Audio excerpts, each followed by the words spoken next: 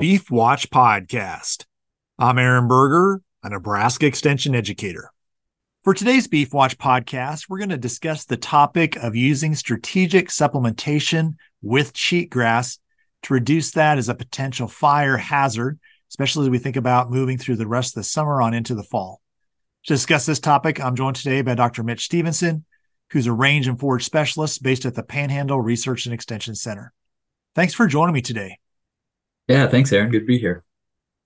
Well, Dr. Stevenson, we're looking at a situation where we had a really wet May and June.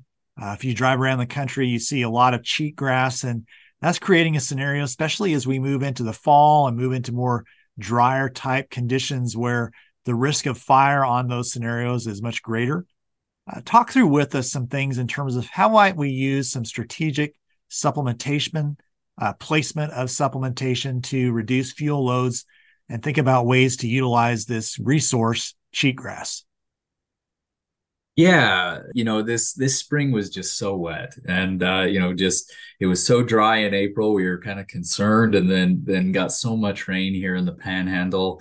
Even now, over 20 inches in some areas. In a 15-inch precipitation zone. We're not even through the year yet. So we saw a tremendous amount of cheatgrass come in May and June there. And looking at some of the records here at Scotts Bluff, over the last probably about 50 to 75 years, we've only had a handful of years where we got above 7 inches of precipitation in May. And interestingly enough, is 3 of those years have happened in the last 8 years since 2015. So we've kind of seen these really wet springs followed then by really dry years as well. And so that's kind of contributed to a lot of buildup of biomass vegetation, followed by really dry years that tend to lend themselves to some of this risk of wildfire. And, I think we've seen that in some of the Wildcat Hills, especially last year, where we had some pretty extensive fires that started and through lightning strikes and carried through fairly sizable areas. And so thinking about that, what can we do to help minimize that risk or reduce the amount of fuel load that's out there? And grazing tends to be one of the main things that we can really think about, especially at strategic areas, about reducing that carryover fine fuels. And so I've been involved in a project that was just recently published in an article. This was based out of the Great Basin, but the focus of that project was to look if we could use strategic supplementation to lure cattle or bring cattle into strategic areas and then move that supplement over a period of weeks to increase the utilization on grasses, predominantly cheatgrass in this area. And so the way that study worked is we set out supplementation centers, and this was a fairly sizable pasture, several thousand acres. And we were using a liquid-based protein supplement for cattle, and there were it varied by year, but close to about 800 head of cows within this study. I just recently had their calves weaned and turned out onto this pasture. And so what we did is we started by placing the supplements about 1 kilometer from water, half a mile-ish up from water. And then we would move it about that much farther every week to try to get these cattle to kind of focus in on this general area moving away from water. And so we did that over 4 weeks. And at the conclusion of the study, we did that over several years. We found that it was fairly successful in keeping cattle within this path, because they would first go to the supplement and then they would kind of graze around those areas. Then we would move those supplement stations farther, and they would kind of go back and forth between the supplement and water, and then they would expand out to graze other places. And so they ended up really providing heavier utilization along this corridor. And we calculated that up to be, on average, it was somewhere in the neighborhood about 66% utilization, really reducing the amount of cheatgrass carryover fuels that were there. And so in a situation like that, where there's really big pastures or it's really rough topography or there's just some strategic areas, cheatgrass actually cures, and so once the seeds fall, there's a little less risk of those poking into the mouth of the cattle, and it's actually not a bad quality forage. It's of what's left, and in places here in the Panhandle this year, when we measured in mid-July, we took some samples at a number of different locations around the Scottsbluff Gehring area here on some rangelands. We saw some places that had as much as 1,500 to 2,000 pounds per acre of biomass that was just attributed to cheatgrass. And so once the seed falls on that, cattle will graze it. It can be supplemented, and so you kind of reduce or limit the amount of fuels that might be out there going into the following year to help minimize the risk of fire. It's never zero, right? There's always going to be something out there, or wind speeds are really high. Fires can start if there's just a little bit too. But grazing during the dormant season, I think, provides a good window of opportunity to, one, utilize the previous year's biomass, and two, it's less likely to come at a risk to some of the perennial grasses as well. They're dormant, most of them. They don't want to graze them really hard, the perennials, right? But you can take some of that biomass, as long as you leave some good stubble height on there, ground cover and litter. You could really reduce the total amount that's out there and still have a vibrant plant community going into the next spring. And so thinking through some of those things and how can we graze this fall and winter, especially at areas that might be strategic, either or risk or of places where a fire might start, or around structures or other things that you'd want to make sure that you kind of limit that risk, or that amount of fine fuel that's around some of those areas. In the study that you were part of, Dr. Stevenson, you mentioned you used a liquid supplement and used that as your attractant and draw cattle to an area.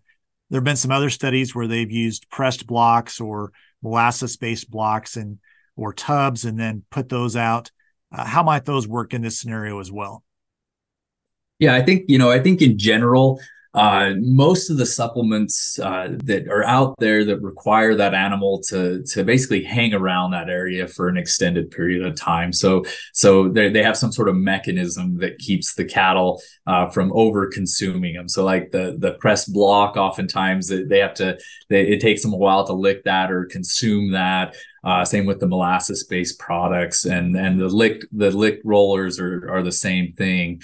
They all tend to work in that terms of increasing the amount of time the cattle are within a general area that they may not go to quite as much. And so there's been quite a bit of work with some of these pressed protein supplements that could be up there and placed at these strategic areas as well.